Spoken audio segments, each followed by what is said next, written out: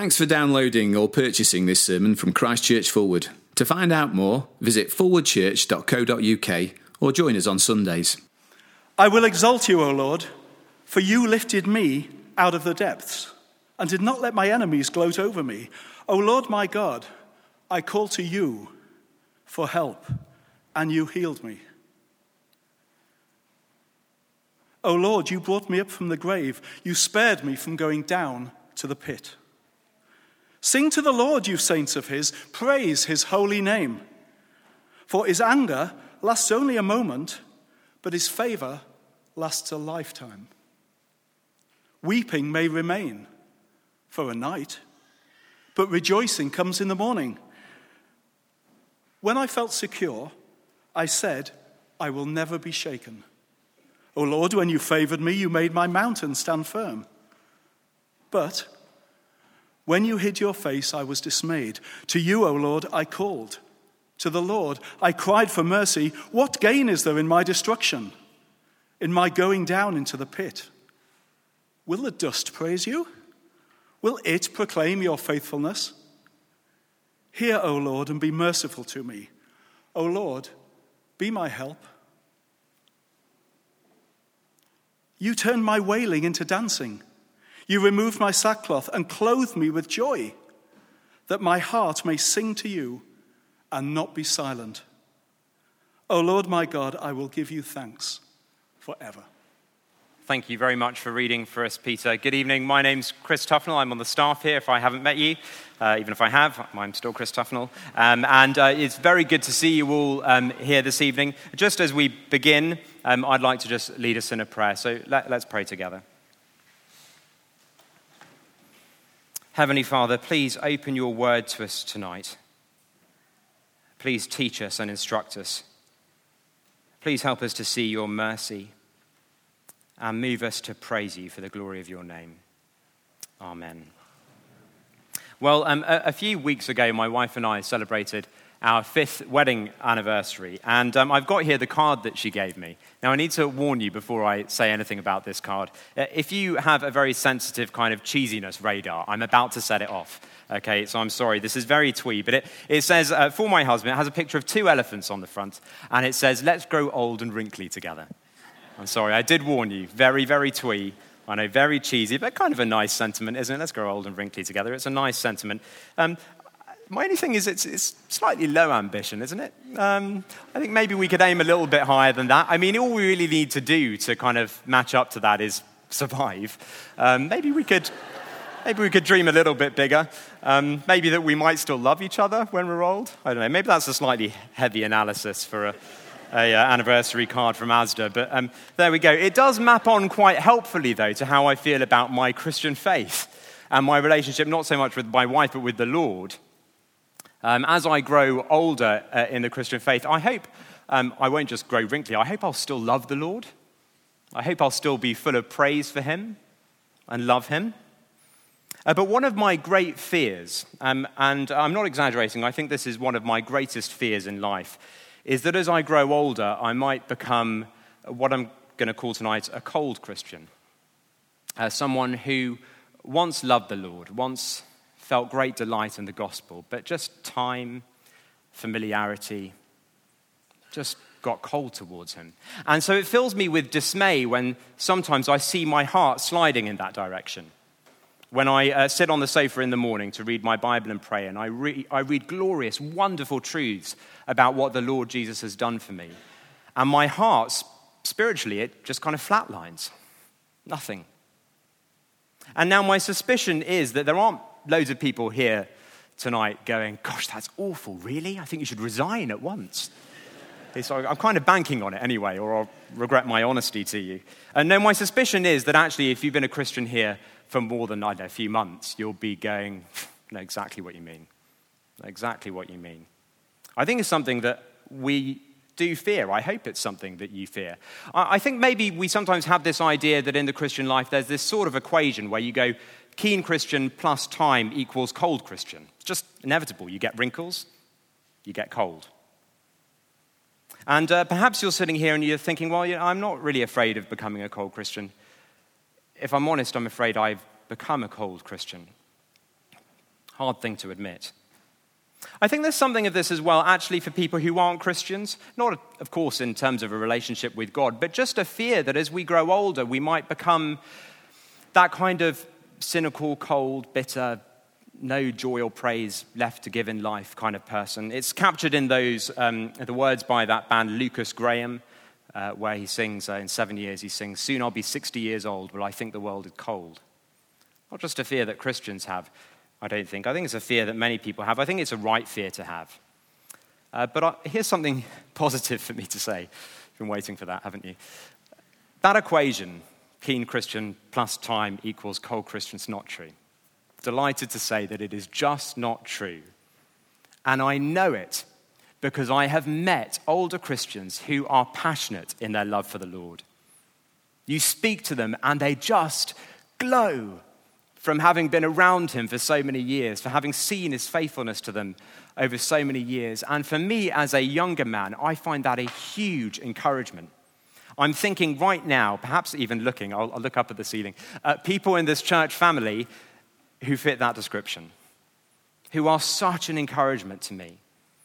And those of us who are of the younger generation need to spend time around those older Christians.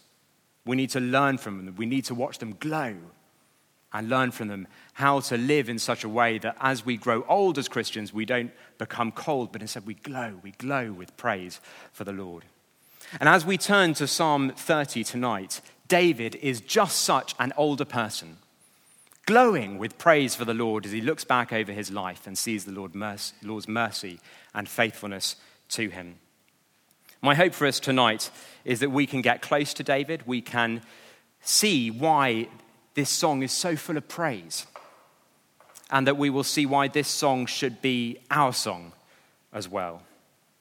And the big idea behind this psalm is simply this, that remembering God's mercy provokes our praise. Remembering God's mercy provokes our praise. Before we even get to verse 1 of this psalm, it's on page 558 if you've lost the page. Before we even get to verse 1, there is something slightly odd about this psalm. The title there, just under where it says Psalm 30, says a psalm, a song for the dedication of the temple of David. You might think there's nothing remarkable about that, but if you've got your kind of Old Testament timeline going in your head, it might be a bit of a red flag to you, because David died well before the temple was dedicated. In fact, David died before the temple even began to be built. So how can it be that he has written a song for the day of the dedication of the temple, the opening ceremony, the cutting of the ribbon? Why would he do that? Well, the answer seems to be this, that David was so excited about the day when the temple would be dedicated, that even though it was well into the future, he wrote a song to be sung on that day at the dedication of the temple. We know David that wanted to build the temple himself. Read that in 2 Samuel chapter 6. But God has said, no, not you, not yet. It's going to be one of your sons. But David was still so excited, he did as much as he could. He stockpiled building materials so that after he died, the work could get going straight away. Why was he so excited about the day when the temple would be dedicated? Because ever since the Israelites had escaped from Egypt in the Exodus, the whole time the nation had been a wandering, kind of restless, unsettled, vulnerable nation. And it was shown never more clearly than by the fact that God symbolically dwelt among them in a tent called the tabernacle, a tent, guy ropes and pegs. And it was a sign that they weren't settled, that they might have to up and relocate at any moment. And so the building of the temple was a way of the nation seeing where the Lord had brought them from. Now we've got foundations and stones because we're not moving. We're settled as a nation. It would be a day of huge national celebration. And so David writes a song to be sung on that day. It's just what we'd expect from David, really.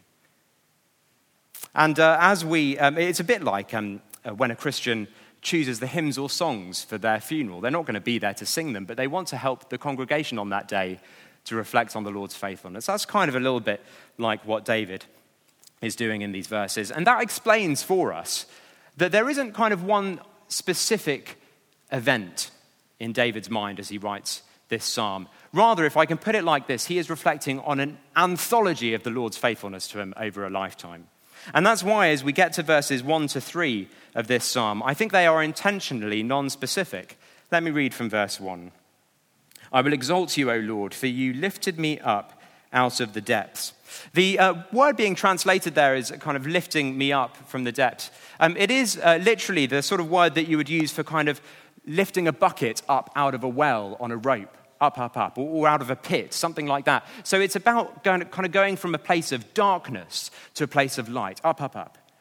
From a place of death or near inevitable death, up to a place of life. From a place of dismay, up to a place of hope. That's the image here. For you lifted me out of the depths and did not let my enemies gloat over me. And there are a number of occasions in David's life that could have and probably were in his mind as he wrote this, but here's just one. Think of when he faced Goliath. Little shepherd boy, sling, 5 stones. Giant soldier with a huge spear and thick armor. Surely death is inevitable. Moments away, his enemy would be gloating over him, but the Lord saved him. He lifted him out of that place of imminent death. He did not let his enemies gloat over me. And David is just thinking back on instances in his life where the Lord has rescued him in this way. Verse 2, O Lord my God, I called to you for help, and you healed me. O Lord, you brought me up from the grave. You spared me from going down into the pit.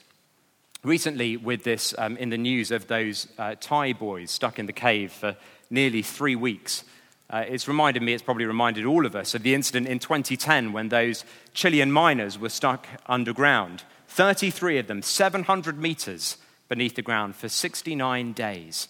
They all survived remarkably because they drilled a 700-meter shaft through the rock, lowered down a kind of lift, more a kind of cage really, and the men got in one at a time and closed the door, much smaller than the pulpit I'm in at the moment, and up they went through the rock and appeared at the surface. And they estimate that around the world, those scenes were watched by up to 1 billion people.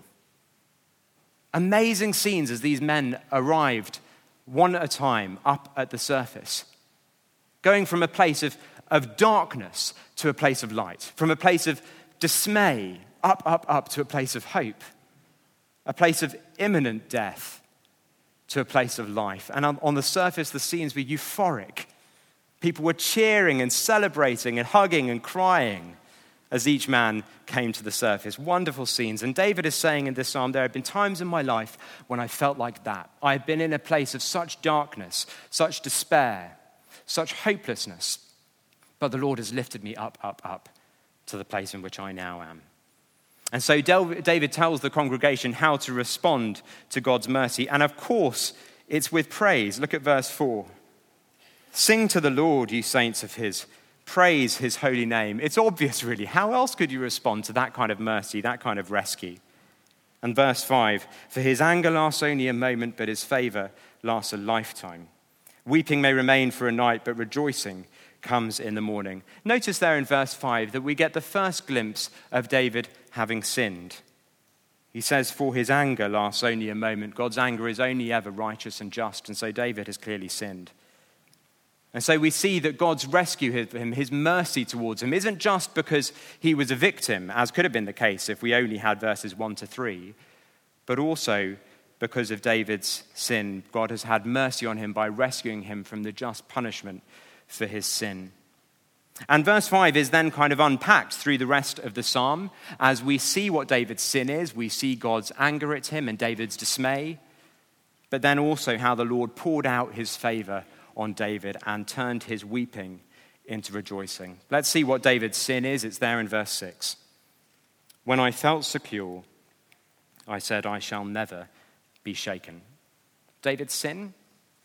It is pride, it's self-confidence. It's the sort of independent mindset that feels like I no longer need God. I'm okay. There may be other stuff going on, but I'll never be shaken. We're doing this when we look at some area of our lives and whatever else is going on, we say, because of that, I'll be okay. There may be other stuff that's not great, but because of her or him, that romance, I'll be okay. Or I log on and look at my bank balance and I go, other stuff might be flying, but I'll be okay. Or my career, or my exam results, I go, I'll be all right. I'll be okay. And to know whether we're doing this, it requires an awful lot of self-honesty, of looking into yourself. And if my heart says, I'll be okay because of ... and the blank is filled with anything other than dependence on and trust in the Lord, then we're in a very dangerous place. Here's a way in which I think I've sometimes seen this, and I say this very tentatively, so be sympathetic in your hearing of this. But I think I've seen this happen in a small group where we go around and share prayer requests, and someone says, oh no, I haven't really got anything in particular I need prayer for at the moment. Now, caveats. It may be that there was a prayer request on their heart, but they didn't think this was an appropriate context in which to share it. It may be that. It may be other things. I have been that person, so hands up. But I think maybe we can say as well that sometimes that probably does reflect the sort of sin that David is admitting to here. I shall never be shaken. I'm okay. I hope you never really feel that in your heart, that actually you don't need any prayer at the moment. Paul, the apostle, writes, if you think you are standing firm, be careful you do not fall. 1 Corinthians 10, verse 12.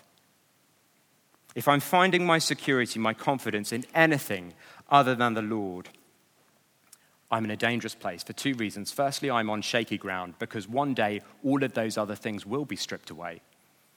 And the only thing that will count is whether I'm trusting in and depending on the Lord. Dangerous because I'm on shaky ground, but also because I'm sinning. Exalting anything or anyone over the Lord is sinning. This psalm begins in verse 1, I will exalt you, O Lord. That's the right way to behave, to exalt the Lord. But when I'm depending on anything else, when anything else fills the blank, I'm exalting that thing over the Lord, saying I depend on you. And that is sin. I think everyone in life makes this mistake at some point. It's trying to change a light bulb by standing on an office chair. Have you ever done that? I did that a few months ago, not for the first time, actually. And it's a really bad idea. Let me tell you why. Because office chairs, they're on wheels. And because they spin. And so you're changing the light bulb, and the chair's going underneath you. And eventually you're so contorted that you kind of have to grab hold of something else to not fall over. It's amazing that I keep doing it, really. And when I did this a few months ago, I clung onto the shelves in my office. And some of the books stayed on the shelf, not all of them. It is a silly thing to do. God sometimes shakes those things that we are depending on to show us that if we rely on them, we're in a very dangerous and vulnerable place. It's not the answer to all our suffering, okay? Don't hear me saying that. It's not. But sometimes God shakes the things we're relying on to show us that we mustn't. And it doesn't feel nice. But if we cling on to him and hold on to him as a result, then it leaves us in a safer, in a better place in the end. If we're trusting in our finances, it might be that God says, wobble, wobble, wobble. You don't want to trust in that. It won't save you. Your exam results, your career, wobble, wobble, wobble. Your romance, wobble, wobble, wobble. Don't depend on those things. Depend on me. The wobbles should make us cling to the Lord and call out to him for mercy. And that's what David does in verse 8. To you, O Lord, I called. To the Lord I cried out for mercy. And then David models humble repentance to us in verse 9. What gain is there in my destruction, in my going down into the pit? Will the dust praise you? Will it proclaim your faithfulness? Do you see the way he's reasoning with the Lord? He's saying the dust isn't, if I die, it's not going to praise you. Mercy provokes praise. So have mercy on me that I might give you praise. And for David, to kind of extend the metaphor a little bit, it was as though a head appeared silhouetted against the sky and a rope thrown down, and up, up, up, the Lord lifted him. Verse 10, you can almost hear someone calling it from the bottom of a pit. Hear, O Lord, and be merciful to me, O Lord, be my help. For David, the Lord answered that cry. And so, because mercy provokes praise, that's exactly where David goes next. In verse 11, David celebrates the mercy of God. You turned my wailing into dancing. You removed my sackcloth and clothed me with joy. that my heart may sing to you and not be silent. He cannot be silent in response to the Lord's mercy to him. Of course he can't. You imagine one of those Chilean miners getting to the surface and going, cheers. Of course not. Ludicrous. You're right to laugh. It's ridiculous. The only way to respond to mercy like that is with praise, with adoration. And that's how David responds here.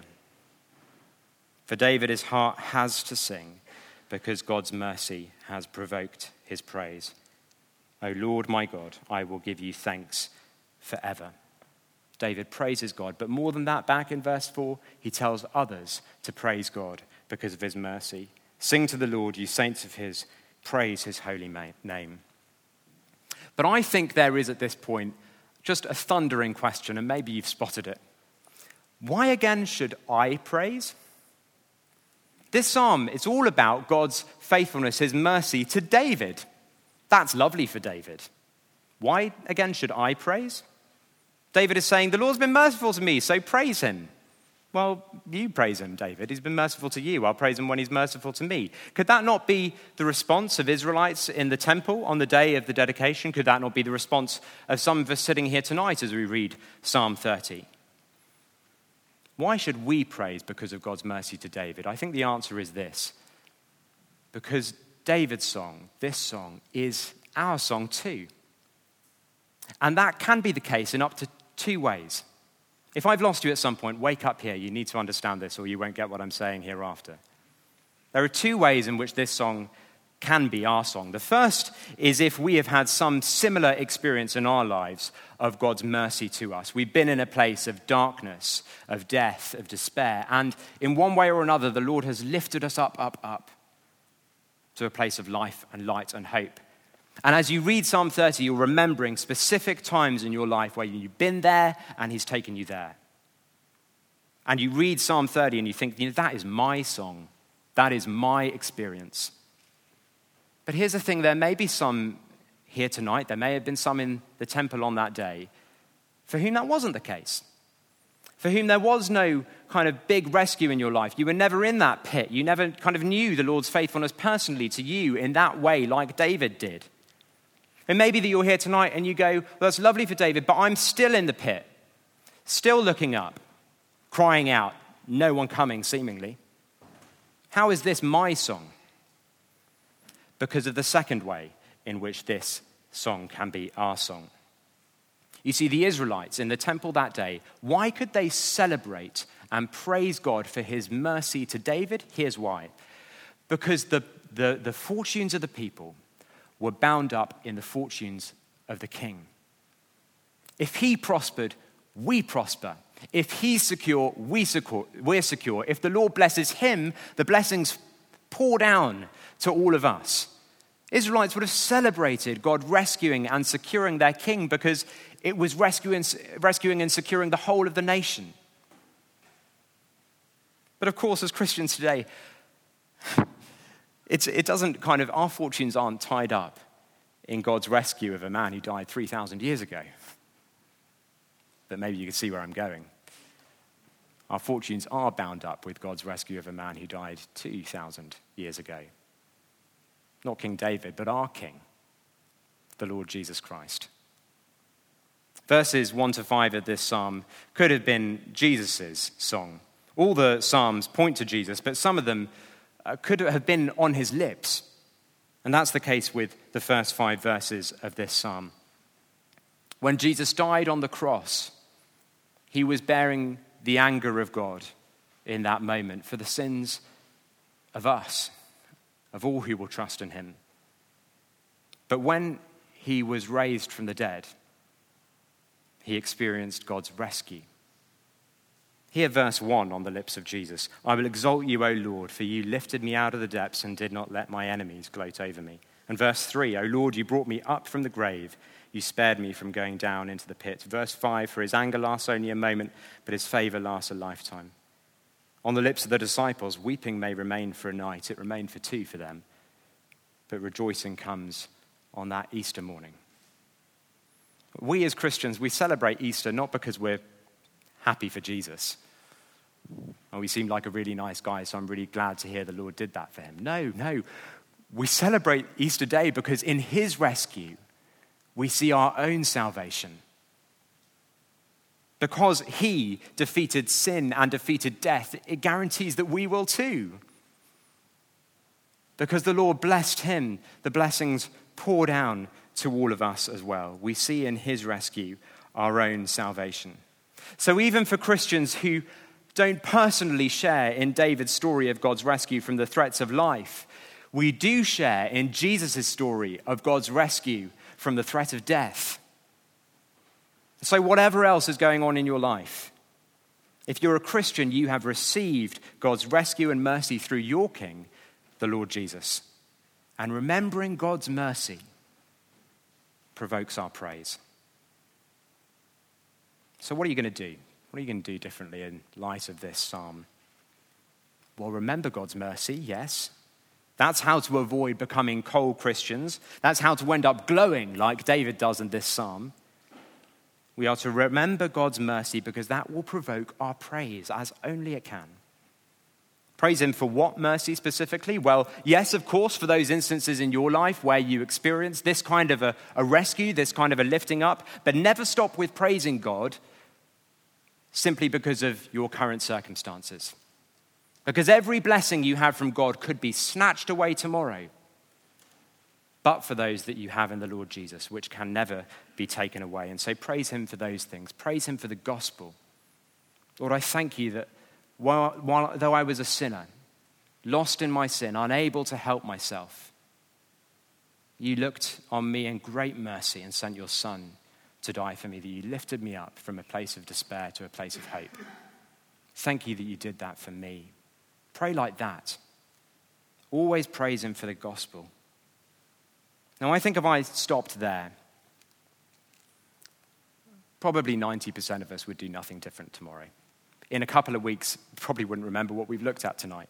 And so I want to get very practical just for a couple of minutes about what you might do to become a person whose life is shaped by praise, so that you might and I might become people who glow with praise for the Lord.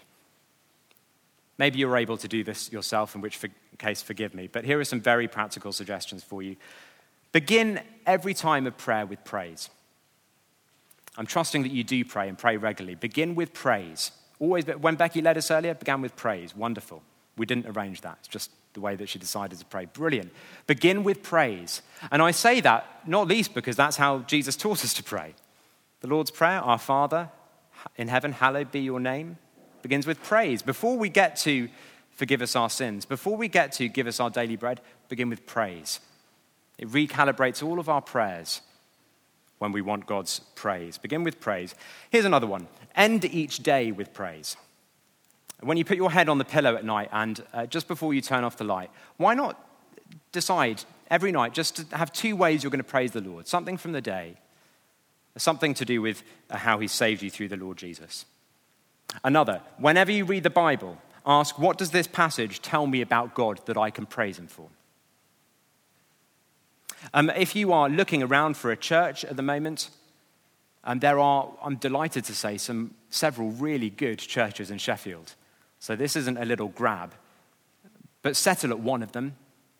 Settle in the congregation, whether it's here or somewhere else. Settle at a good Bible-teaching church that will teach you how to follow the Lord, not least because then you can get stuck in with a community of praise.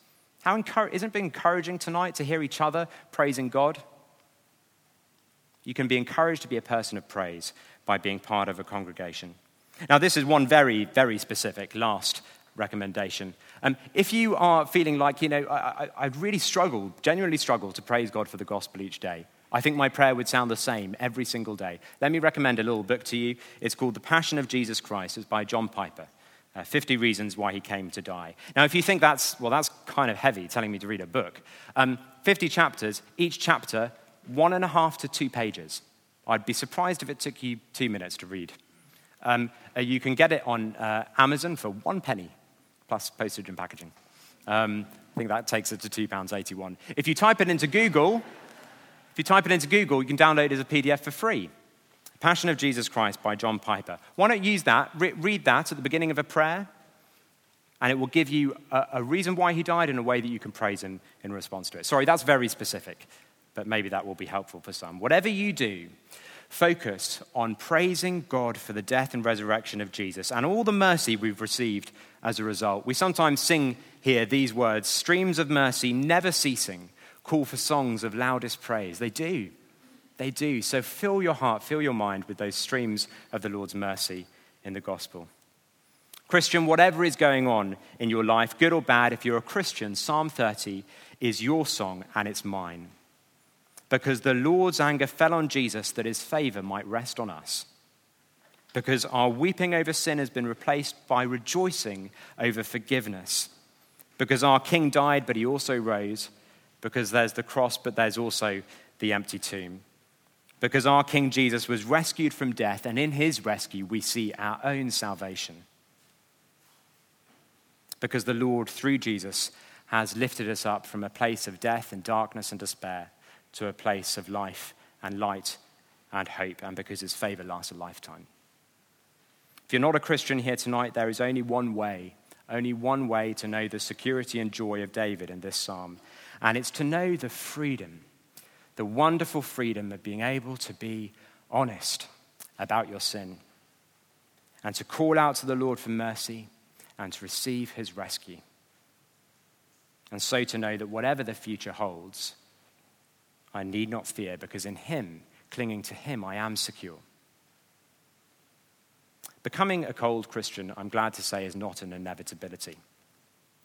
But neither is becoming a glowing one. It doesn't just happen.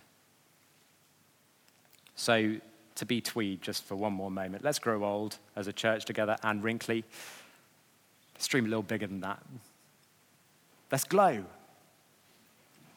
Wouldn't it be a wonderful witness to people who come here, who meet us out in the world, to say those people at Forward, I don't quite know what they believe yet, but they glow with praise for the Lord. Let's be a church family of whom that can be said. Amen.